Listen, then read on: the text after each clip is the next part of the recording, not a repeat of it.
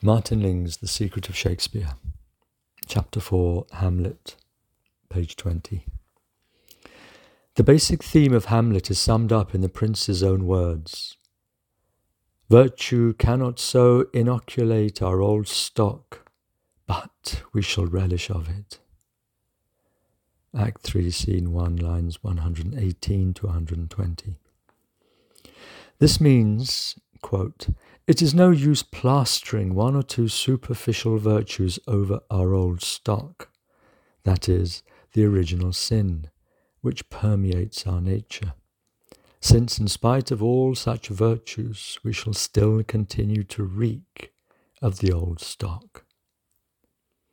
But in order to express fully what is in Hamlet's mind here, we must add, quote, there is only one thing which can effectively wipe out the stench of our old stock, and that is the complete reversal of the fall, total liberation from the grip of the enemy of mankind.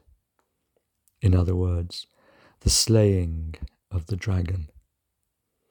Or more simply, in the language of this play, revenge. As to Hamlet's manner of expression, Shakespeare allows himself here, under cover of the prince's madness, quotation marks around madness, under cover of the prince's madness, to come within close range of divulging esoteric secrets. Initiation into the mysteries is nothing other than the inoculating or grafting of a scion of man's primordial nature onto the old stock of his fallen nature, which will thus be effaced, stench and all, provided that the new primordial scion be duly tended and implacably protected against any succours that the old stock may put forth in an attempt to re-establish itself.